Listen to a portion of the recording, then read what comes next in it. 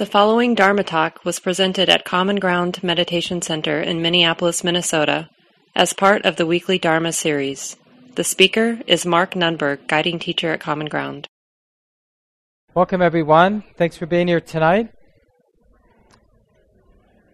And a special welcome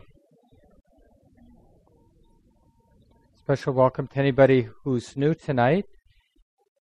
Feel free to come up at the end and introduce yourself. And Laura's here, our program host. If you have any questions, you can check in with her at the end.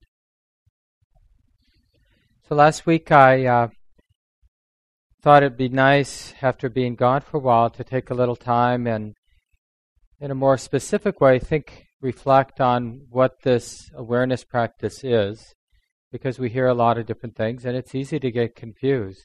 Just because it's simple doesn't mean it's easy. And a lot of times, as a defense, when things are challenging for us, we complicate it. It's like, because we assume if we're doing the right thing, it should be easy. But it might be the other way around. When we're doing it right, we might realize more and more how challenging it actually is to be aware. And it's interesting, in this tradition, the word awareness doesn't really have an equivalent in the discourses of the Buddha. I mean, there's a word for consciousness, there's a word for mindfulness, but we often use this word awareness as a sort of a word that represents, that sort of points to a practice, so a number of wholesome qualities of mind coming together, and when in balance, when they have some momentum, then the mind, the heart is able to understand, see things as they are. And so one way the Buddha talked about this is in terms of what are called the 5 faculties. And you can think of it as an engine of awakening. And these 5 qualities of mind, you're going to recognize, these are very, not ordinary, but recognizable qualities of our mind. When they come together in balance with some momentum, this is what we mean by awareness or awareness practice. The coming together of these wholesome qualities of mind. And it really begins with the first quality of faith. Because otherwise, and you'll notice this, I'm sure many of us know this experience when we're sitting, especially if you've been sitting for a while, it's easy just to go through the motions. But we need to activate some kind of confidence or faith that the practice has a purpose. We're not just here, sometimes, and there's some skill to this point of view. We're like a snow globe, that's gotten shook up in the snow. Hopefully you all know this image, right? Get a little snow globe when you're 4-year-old, shake it off, there's a lot of glitter floating around. If you leave it alone, things settle. And this is a really passive metaphor for meditation practice. Like if I just sit there enough, the mind's going to settle down. And to some degree that's true, but we can sit there for a while and the mind can get stirred up, right? It's like, actually there's no better situation to get a real head of steam for obsessive thinking than to sit in meditation. I mean, in an outward sense, it's like nobody around, no distractions. I can really worry. I can really get caught up in planning and judging. I've seen this in my mind at times where it's like, my mind gets so clear about all the things I don't like about a particular person, or all the things, that I think should be done in the world, or all the things that if I had, I'd be happy. I always tell this as a joke, but a good friend of mine, somebody who's done a lot of practice, and we were riding home after a retreat. This is a long time ago in the 90s, and he confessed to me that, that the obsession that he had is during the retreat. It was just a 9-day, 10-day retreat. He said, my mind just had to figure out the top 20 movies of all time in the correct order. And I'm sure you've seen that in your mind at times, where it's almost like you get a hold of something and the mind can't let it go. It just seems so important to figure out what is the answer to that. It just won't let it go. So when, to shift out of the normal patterns that our mind repeats, this samsaric, these circles of suffering, cycles of suffering, worrying, planning, wanting, not wanting, judging. The mind has to have something that breaks those cycles, and we call that faith or confidence. And it's confidence that the practice of awareness is relevant to what is important, happiness or the ending, the releasing of stress. Everybody cares about that, but that doesn't mean we're aware that we care about it or that we have some sense that there's something to do about it. A lot of complacency, a lot of sort of either not meditating or, meditating but not meditating, right? Sort of we go through the motions, but we're not really interested. We're not really sort of honest with ourselves, like, what am I doing? Oh, the fact is I don't have a clue. Well, maybe I should ask a question, or maybe I should read something, or maybe I should reflect on what I've heard before, so that I'm not just spacing out, but I'm actually doing something with my mind during this time that I've set aside. So this is where faith comes in. It sort of breaks the habit pattern. It breaks the momentum of habit, and the faith, right, it's like a seed that says, I'm not positive, but I think that I'm not helpless, and I think that there's a way toward release, toward happiness, toward being this heart, this mind, and body being more free from the weight we often experience in life. Now, just to sort of do a little experiment, you could imagine a young person, like a 18-year-old, coming up to you and asking you, is there a way? The world's a crazy place. Have you noticed? So you're a little older than me, or you're a lot older than me, and you've been doing this thing, right, this Buddhist awareness thing for a while. So is there a way? Has the work you've done, the practice you've done, been of value? If so, what did you do, and what's the value you've gotten from it? Now, can we respond? Because that's really would be an expression of confidence. Because it's not confidence that, the Dalai Lama's been in town 5 times, and I've gone each time, and, I felt really inspired. That's what in the tradition is sometimes called a borrowed faith, because, so many other people think this person's special. Well, I think that person's special too then. And the person says this, the Dalai Lama says this, or this teacher says that, and we're sort of holding on partly because of their charisma, partly because culturally this person is elevated, so we sort of want to believe it. We find it useful to believe in what they're saying. But that's a very fragile kind of confidence and faith. What do we know in our own experience of working with the reality of having a mind, having a heart, and understanding that terrain? Right? As a Sayadaw U Tejaniya, this person I've studied with, this Burmese monk and teacher, meditation teacher, I really like how he talks about wisdom, defining wisdom in part as that quality or that aspect of the mind that's interested in causes, like how this has come to be. What were the supporting causes that have led to my mind being all tied up in a knot? Or what were the causes that have led to my mind, my heart, being more released? So to the degree we've begun to understand about the causes, both from listening to teachers, then reflecting on what they've said, and then realizing something directly in our own mind, in our own heart, then we have confidence, like, oh my God, there is a training I can undertake. There is a way. There is a path. This Buddha probably knew something, right? He had something to say that even today, 2,500 years later, is relevant.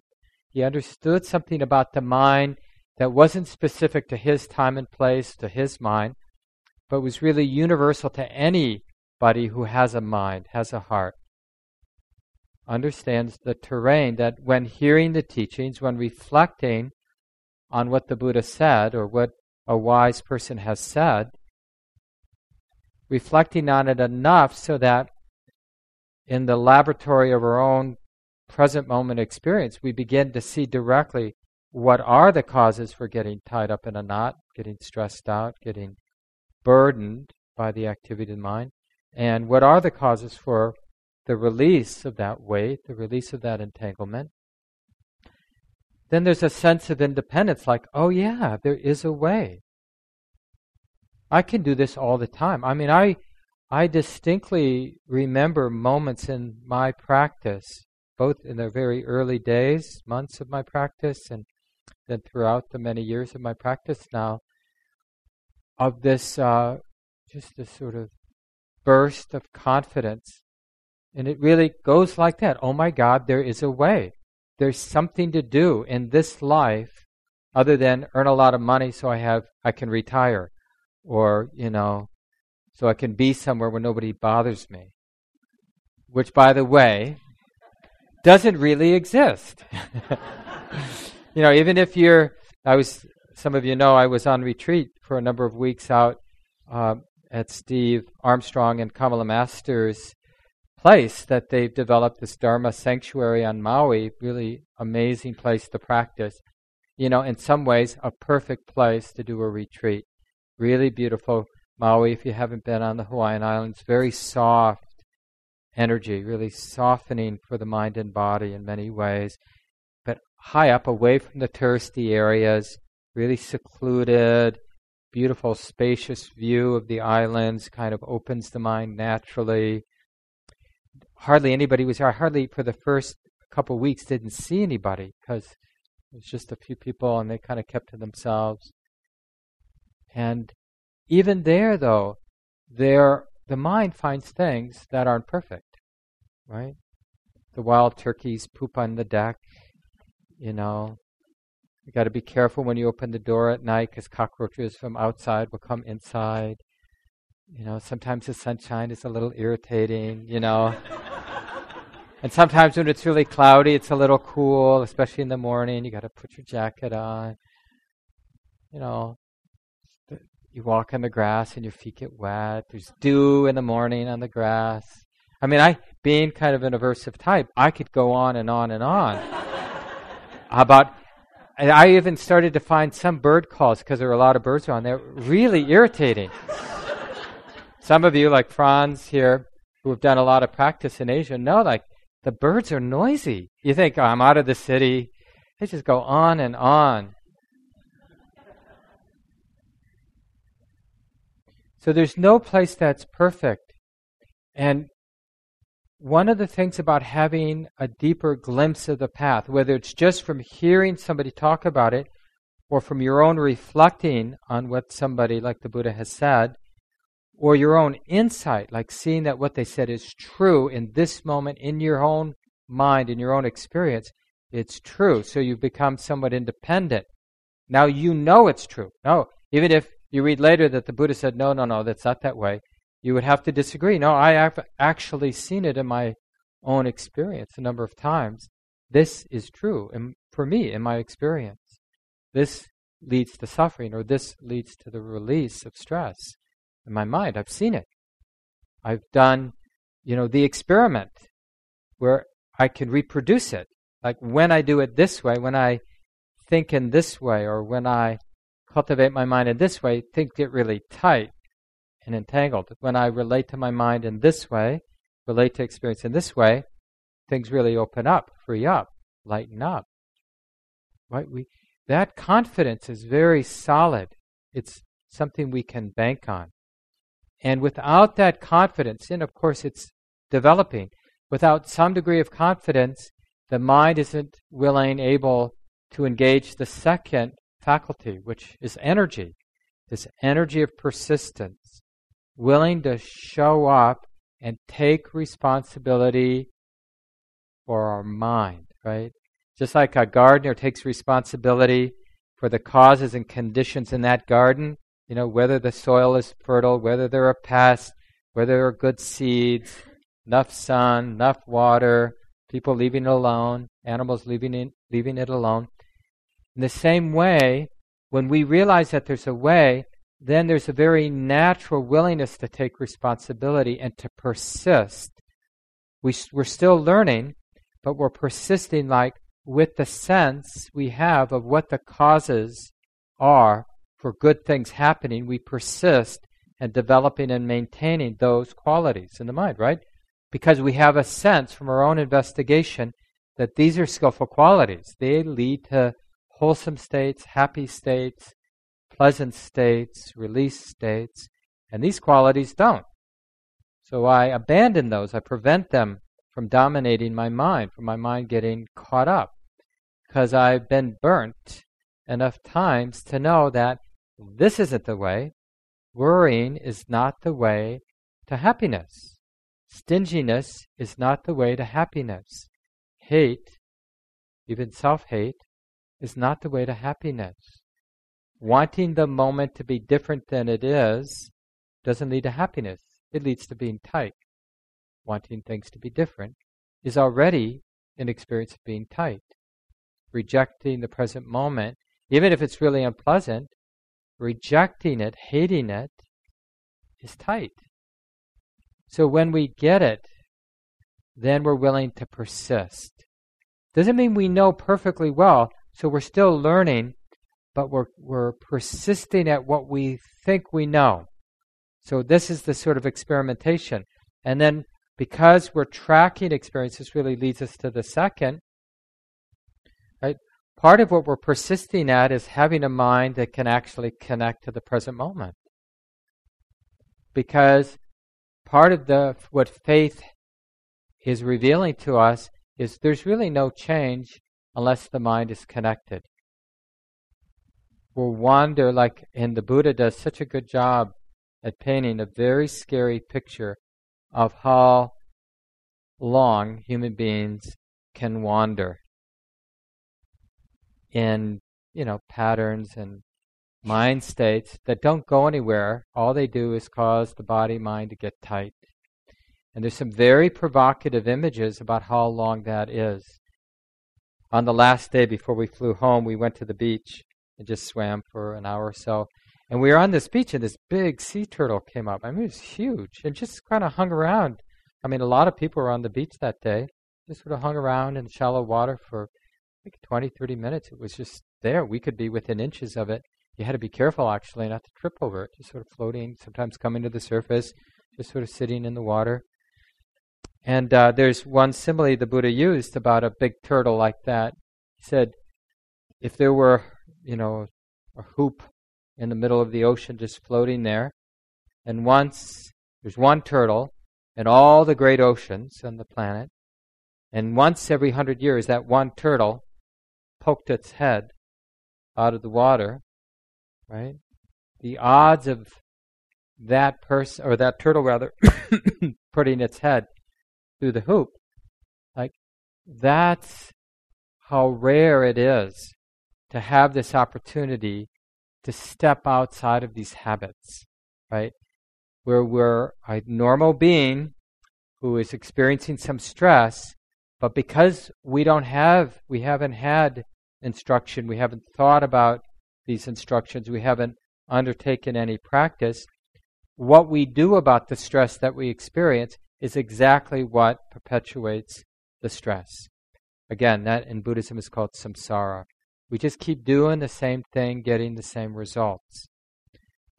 But if we're lucky, fortunate enough to, be privileged enough, healthy enough, fortunate enough to hear some good teachings, think about those teachings so that we can work with them in our own experience and see that they're true and really have a sense of what to do with this life, what to do with this mind, that's a pretty rare event. And it's pretty easy for us to understand when we look at our friends, when we sense how much of the world is tied up in poverty, in war, being oppressed because of race or some other sort of condition that that person is experiencing, and they just don't have the good fortune to be reflective about the causes for suffering and stress. They're just trying to survive, just trying to raise their kids, just trying to get by. Right? That immediately, and then there's the people who have what we would normally say good fortune. They're beautiful, they're, smart, they're lucky, they've, good job, money, whatever. And so they don't have any incentive to be reflective. They're just thinking, why bother? I'm having a good time. And when you think about those two groups, people who are oppressed, challenged, overwhelmed by circumstance, people who have it pretty easy, that have no incentive, no interest in being reflective, that takes care of the great majority of people on the planet right now. So when we're in that sort of narrow space and bump into these teachings and get interested in these teachings, and we start having some faith, oh yeah, there is something to cultivate. We feel that energy of persistence, and we channel it toward what? We channel it toward mindfulness, which is the third quality. Because there's this energy, I want to do something, I just don't want to go through the motions in this life. So, and we don't know much, but we know that distraction isn't the way. Just acting out my habits isn't the way. And then we get some teachings, we reflect, and they make a lot of sense. Present moment awareness is a very simple but powerful change agent in a human mind. I think it's fair to say, from my own experience, many of you could probably say the same thing from your own experience, we have not come across anything more powerful than continuity of present moment awareness. It is so transforming because delusion can't hold up. The force of habit is no match. It doesn't matter how ancient and deep that habit is. It's no match for the continuity of present moment awareness. Non-judging, an awareness not mediated, not under the spell of concept. So it's just seeing things. Sound is sound, sight is sight, thought is just thought, emotion just emotion, sensation just sensation. Sometimes Dharma teachers, Buddhist Dharma teachers will say, this is seeing reality. Right? Instead of seeing things in terms of our thoughts about things, we're seeing things in a more elemental way. And when we're seeing experience, the activity of the mind and body, this is really the definition of mindfulness, is tracking present moment experience, which means, and this is what I talked about last week, for those of you who weren't here, you can listen to the talk online about being real, seeing things as they are, means seeing things in terms of these six things, the activity of the mind and the activity of the body. The activity of the body are just the five physical senses: seeing, hearing, smelling, tasting, and sensation, touches. Right? Knowing that just as they are, and knowing the activity of mind as activity of mind. Thoughts are just thoughts, sort of mental images, just, right? Because we think sometimes in image, sometimes we think in language, sort of depends on the particular person at a particular moment. But whether it's in image or in word, that's just concept, being known. And if there's an emotional charge with the thought, that's just a feeling, an emotional feeling being felt. It's just that being known. Mental activity being known, physical activity of the five physical senses being known. And that's what mindfulness is. It's tracking that. And the hard part about mindfulness and why we need persistence, the energy of persistence, is we want to think about things. Even if we have a moment of really the mind, the knowing mind, connecting with sensation. Oh, aching is being known, or hearing is being known, or thought being known, then immediately the habit, the force of a habit, is going to want to it has some ideas about what was just being known. And the mind then loses mindfulness. It loses the reality that this is just something being known. And we get, under the spell, we get what's called lost in thought, which is the real disease of ordinary human beings.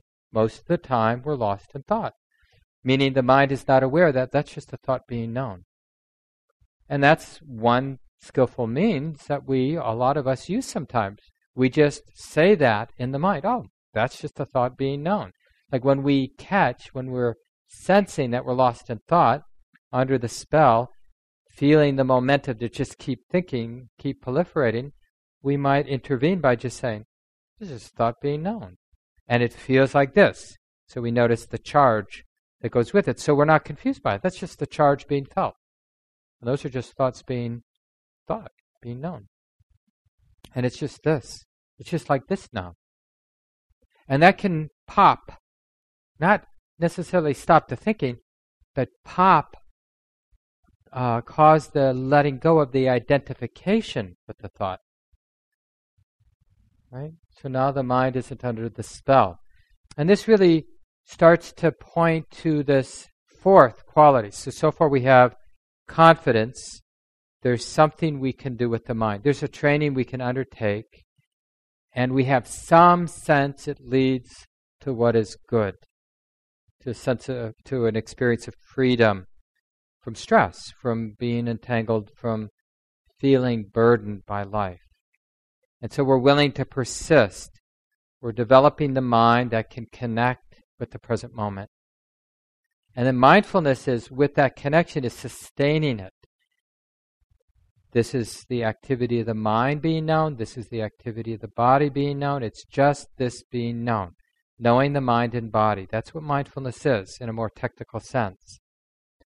And the continuity of mindfulness can shift the mind into what in Buddhism we call samadhi. The stability of awareness. And when you fall into this place or move in the direction of samadhi, the stability of awareness, you feel it. It's like the mind has a kind of solidity, the mind, or you could say heart, has a kind of solidity, integrity, unflappableness. And the interesting thing is it may in some ways feel detached, but when you investigate, when you look at that experience, you'll see that the mind is right in the middle. It's not really somewhere else. It's just not afraid to be in the middle. It's because the mind has its own integrity, it can just let the activity of the mind and body be what it is, because it's not confused. So this is a samadhi that's not so much about secluding the mind from experience, but because of the continuity of mindful awareness, knowing the activity of the mind and body is just what it is. Seeing is being known. Hearing is being known. Touching, sensation is just being known. Thoughts are just being known. Just this being known. Because of the continuity, this samadhi, this stability of mind, has this quality of equanimity or unflappableness, not shook by what's coming and going. And that mind is able to observe what's coming and going. So it allows for insight to arise, wisdom to develop, right? Because that mind can be right in the middle, but not involved, not dependent on the thought, the emotion, the sight, the sound, the sensations, whether there's pain in the knee or the body feels comfortable. It's not pushed around by what's coming and going in the body and mind. And so it's able to observe the activity of the mind and body. And what does it see? Well, what it sees is what we mean by wisdom. It sees the way that it is. It sees that everything is coming and going. That this thing we call me or my life or reality is a changing, never-ending process of things coming and going. Whether we're talking about sight or sound or thought or sensation, or any aspect of our experience is a flow, a changing river of body and mind. And it's impersonal, and any identification, any attachment is weightful, is heavy, is stressful. This is what's revealed, but the mind can't see this without stability of awareness. We can understand it intellectually. I'm assuming most of you kind of get that things are changing, that what's coming and going is impersonal, that when I get attached, take things personally, it hurts, it gets tight in my mind, in my body. We get this, but still it seems appropriate for me to get attached to my partner or to get attached to being healthy or, whatever we cling to. It just seems to make sense to want something to happen, to want something to go away. But when we see that what's playing out is so impersonal, it's natural, it arises, it's happening because of so many different causes and conditions, it just dawns on the heart to let go. This is really the fruit of the deepening of insight or the deepening of wisdom. The mind, the heart lets go.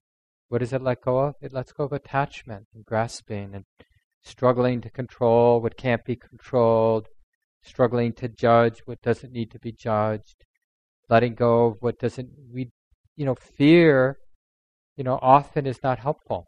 So let's go of the fear that isn't helpful. Wanting is usually not helpful.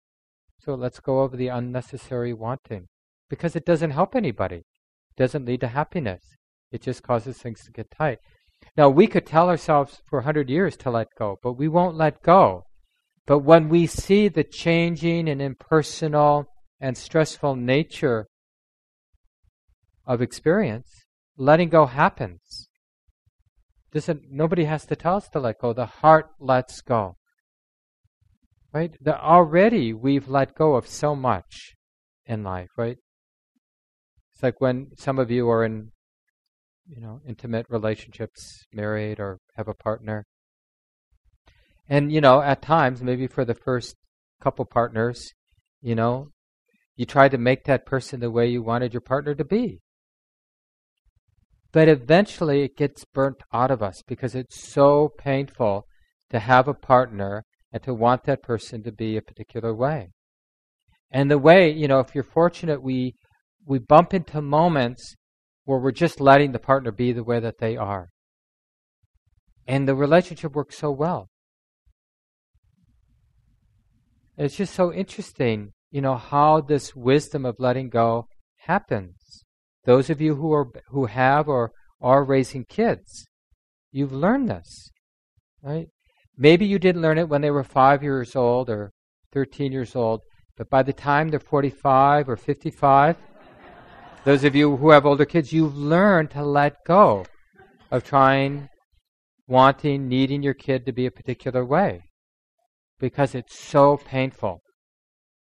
Can you imagine running into a friend who's 75 still wanting their 50-year-old son or daughter, to sort of do what they think is right to do? I mean, you would think, oh, honey, haven't you gotten it? They're their own person. They're doing their own thing here. Let go, right? It'd be so obvious to an outsider, but not so much. In moments for us, it's not obvious. So this is what wisdom reveals, or this is the fruit of wisdom, really, the letting go. It's not something that somebody does. It's something that naturally happens when the heart, when the mind really understands in a deeper way. This is like the incremental insight. Understands in a deeper way that grasping, attachment doesn't help anybody. It is the cause for suffering, as the Buddha says. Attachment, grasping, clinging, being identified, taking things to be self or mine or personal that are in fact the activity of nature, causes and conditions that are naturally, conditionally playing themselves out.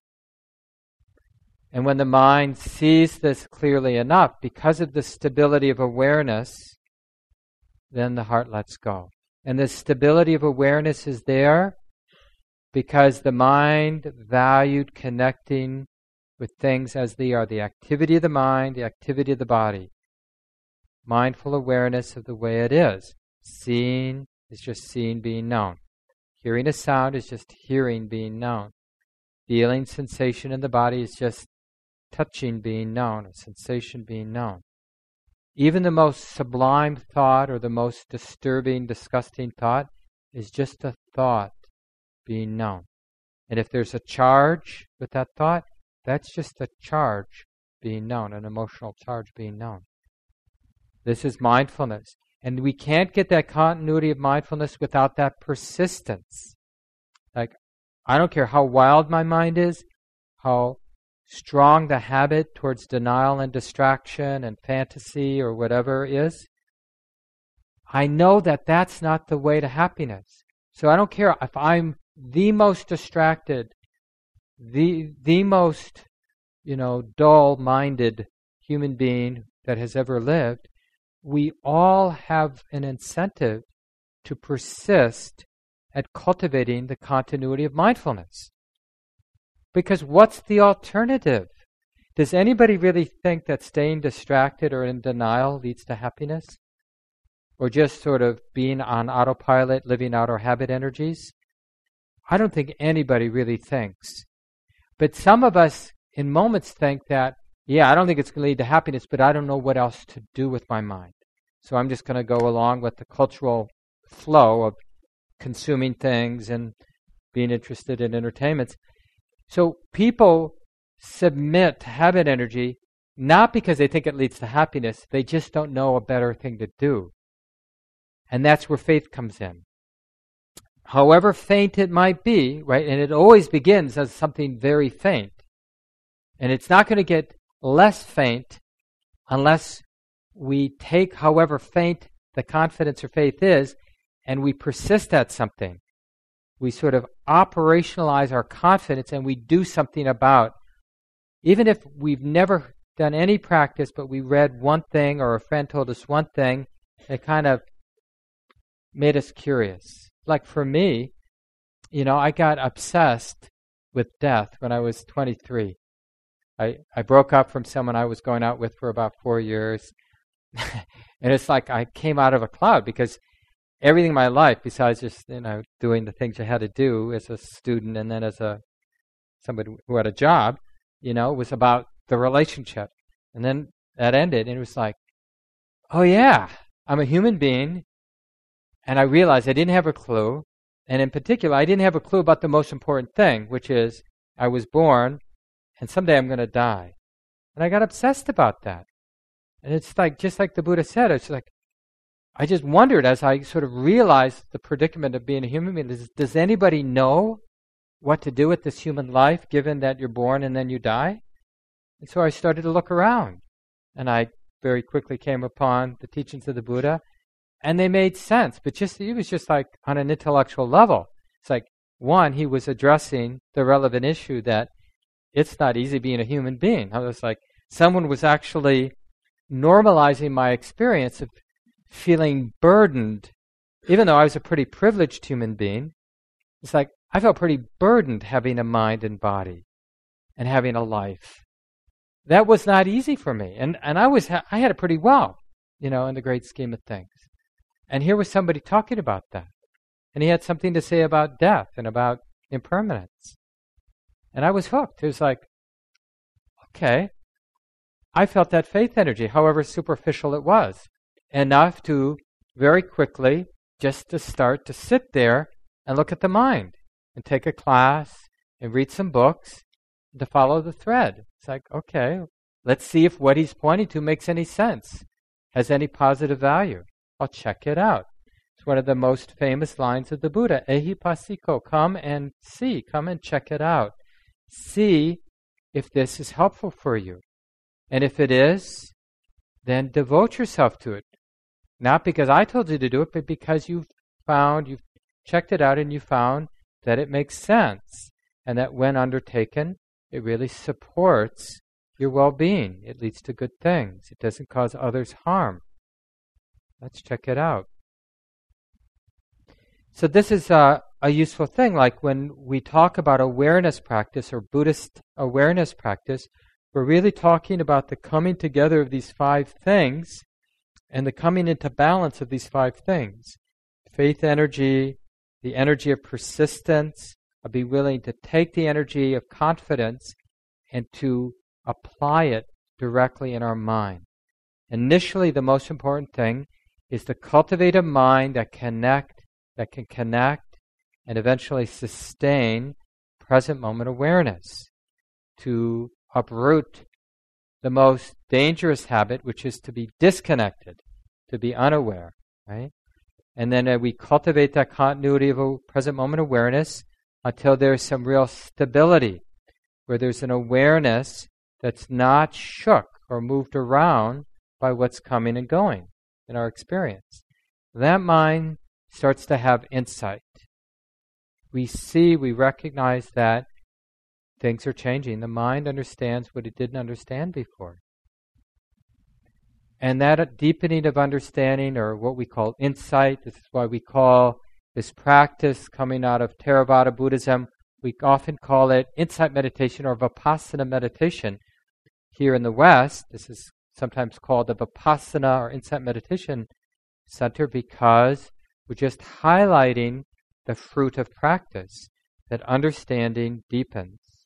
And then that strengthens faith and confidence. And this is why it's called the engine of awakening, or the engine of our practice. It's awareness practice. So I want to leave it here. So we have a little bit more than 10 minutes. I'm sure some of you might have questions or your own sharings from your practice, your own experience of any of these 5 qualities that I've mentioned tonight. It'd be nice to hear from a few of you. So yeah, please, and if you're willing, say your name. Remember, on Sunday nights we do record the talk, so this will be up on the internet in case you want to modify what you say. My name is Roseanne. Thank you, Mark, for the practice tonight and the teaching. What I hear you saying makes sense. We're tracking the mind. Okay, I'm knowing fear. I'm knowing aversion. I'm knowing anger, whatever. And what I'm having a hard time connecting to is life doesn't happen momentarily. If you've got decisions you have to make, or illnesses you have to deal with, or difficult people in your life, they keep coming back. And how do you work the two together? I mean, tracking the mind is one thing, but it seems detached from the reality of the daily life I live. Yeah, because initially it's really hard to do both, which is why we have our formal sitting practice, because we do the best we can to have a quiet place, to sit in a comfortable way, to remove ourselves from duties and responsibilities for an hour, let's say, or half an hour, or 10 minutes, whatever someone can do.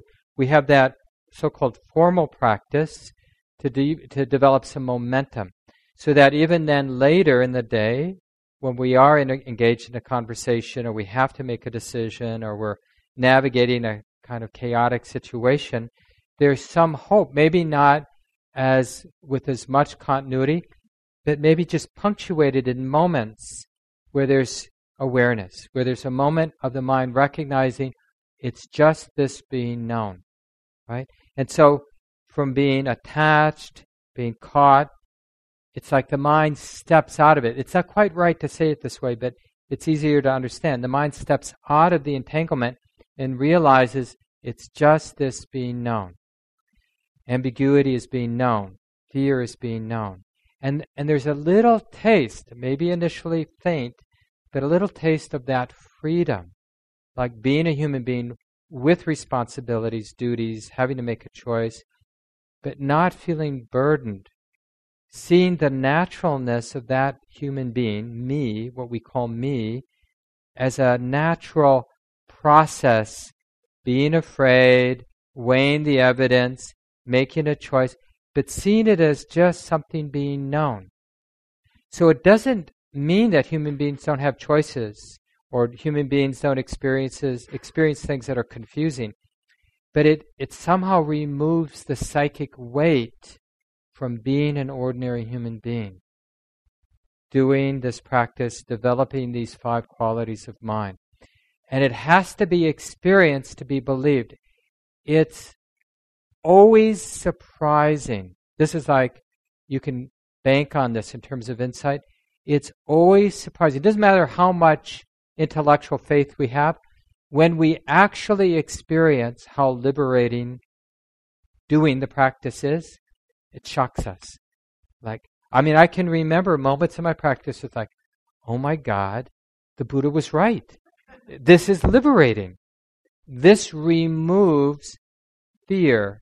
This removes need from the mind. I'm not afraid of having ice cream, or, it doesn't change the fact that if I fall off a cliff, the body won't be damaged, maybe even killed. It just means that the mind now understands how to hold pleasant experience and unpleasant. It knows how to relate to it. It's called non-grasping. But it doesn't mean that I'm going to walk off a cliff, or I'm not going to eat ice cream. It just means it knows what to do with that experience, not cling, not make it more than what it is. So it actually allows us to be more intimate, more engaged with our ordinary duties and responsibilities that comes with being a human being. Thanks. Thank you. I see that. Yeah, thanks for asking that. Yeah, please, in the back.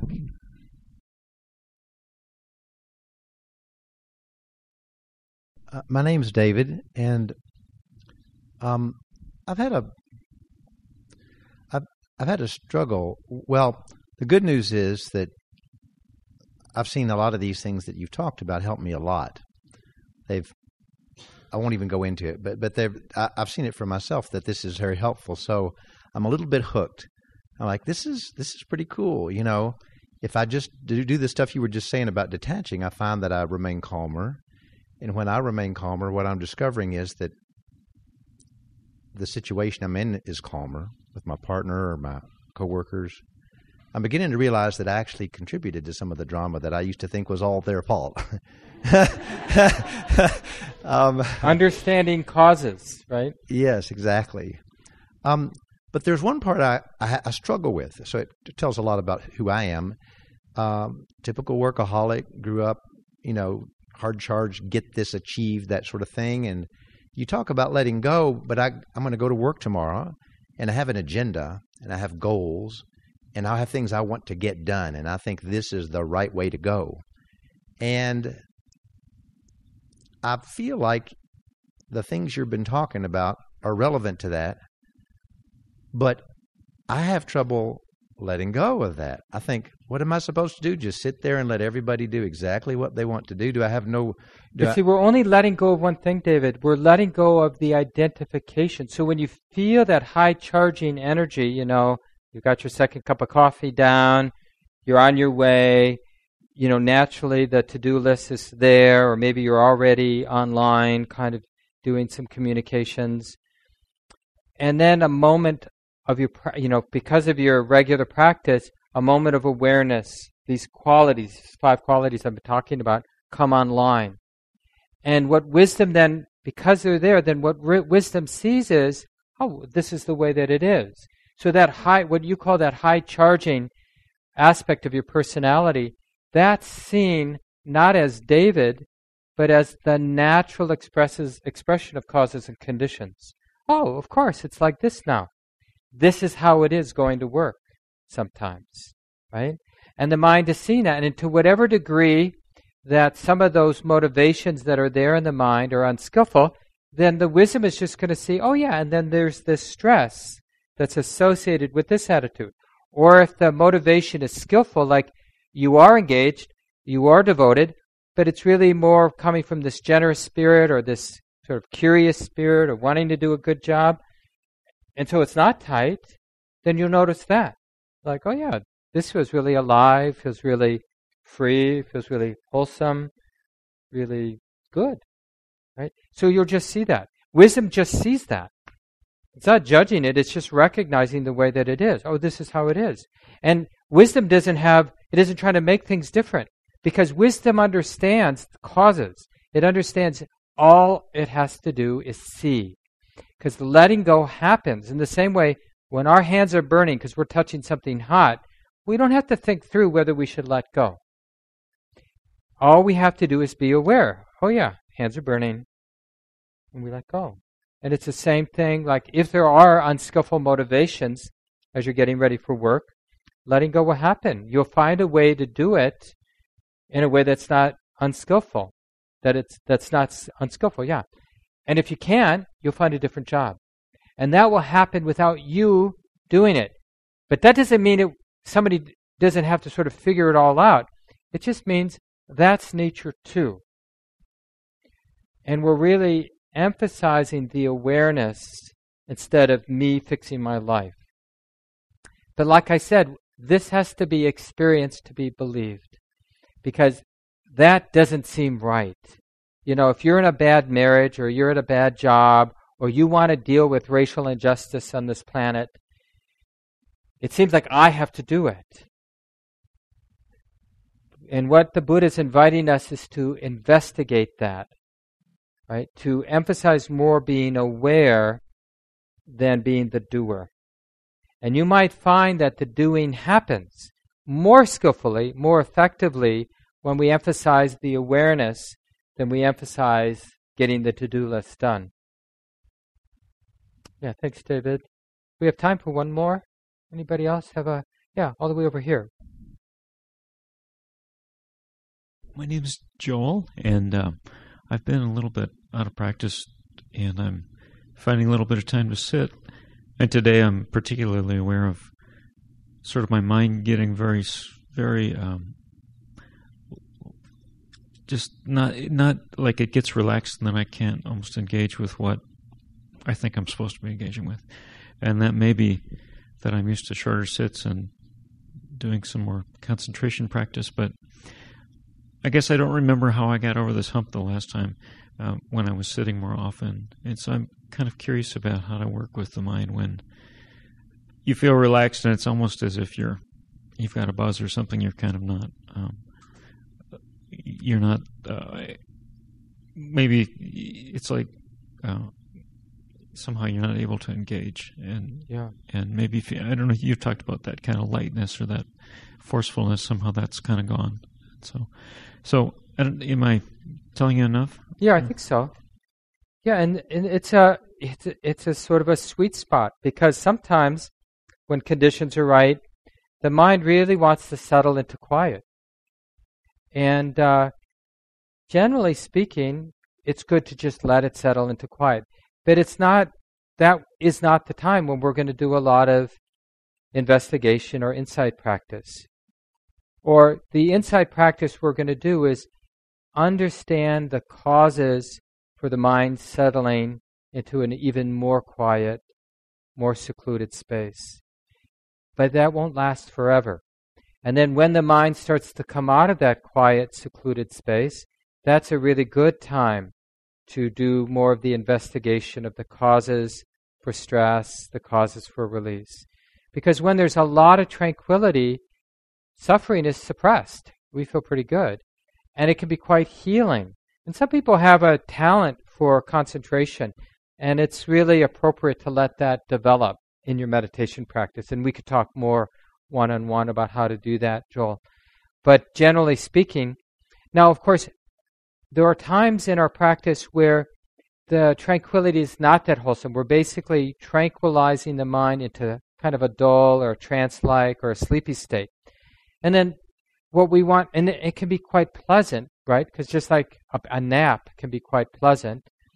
But the thing is, we're not learning anything. And it can be its own kind of trap. I mean, a relatively wholesome trap, because we are getting a good rest, but a trap in the sense that the mind gets in that habit so that every meditation is going into this trance-like or unconscious state. And so we could practice for decades and not really learn anything. We accept how to get into a tranquil space and have a good rest, which is it's not nothing, but it's a real missing of what the mind could otherwise be developing at that time. And that can be, the worst thing about that is it can be a habit that's then challenging to break, because the mind just sort of falls into that trance state. And it can be something that can happen very quickly, like even within a few minutes. And we're in a sort of the zone, but the mind isn't learning anything. And it's not even learning how to get into a more quiet, peaceful, released state. So we wouldn't even call it like right concentration or right samadhi, or sometimes people use the word jhana for a deeper state of absorption. It's not even that. It's just like a dull, disconnected, but peaceful state. But it's the peacefulness of not being connected and not being aware. So there's no learning. And that's the downside if that becomes a habit. And this happens, this is not uncommon in meditation circles, that we, in states or in periods in our practice, sort of get in that habit. And especially sometimes when things are difficult, because it's such a relief. It's like watching a good movie. We get a little distance from what's bothering us. And we can kind of get addicted to like another good movie or another, or people just start sleeping a lot, like when things are stressful. It's not that they need the sleep. They may tell themselves that story. They just don't want to be who they are, or they don't want to have the life that they have. So they're using sleep, like some of us use alcohol or drugs or, any number of things to not feel what we're feeling, to not see what we're seeing. And obviously, that doesn't have good results. It's totally understandable that we, use distraction to avoid what can be challenging, but we shouldn't lie to ourselves. We should tell ourselves. But that doesn't lead to anything but being more susceptible, more dependent on distraction. So it's 8:30. We need to leave it here. Let's just take a few seconds and let go of the words, and just enough time to take a breath together.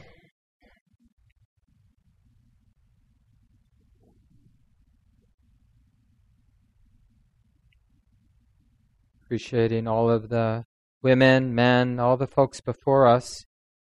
They had complicated, busy lives, yet they did their practice, followed these teachings from the Buddha, had some success, some insight, developed compassion and wisdom, and shared their practice. And like that, one generation after another, for so many years, it's been passed down to us. Now at this time, we're hearing these teachings. It's our turn in our complicated, busy lives to do our practice and to become part of these causes and conditions leading to greater wisdom and compassion and freedom from suffering here in our own heart and in the world. So may this be so. This talk, like all programs at Common Ground, is offered freely in the spirit of generosity. To learn more about Common Ground and its programs, or if you would like to donate, please visit our website, www.commongroundmeditation.org. Thank you for listening. To learn how you can support the teachers and Dharma Seed, please visit dharmaseed.org/donate.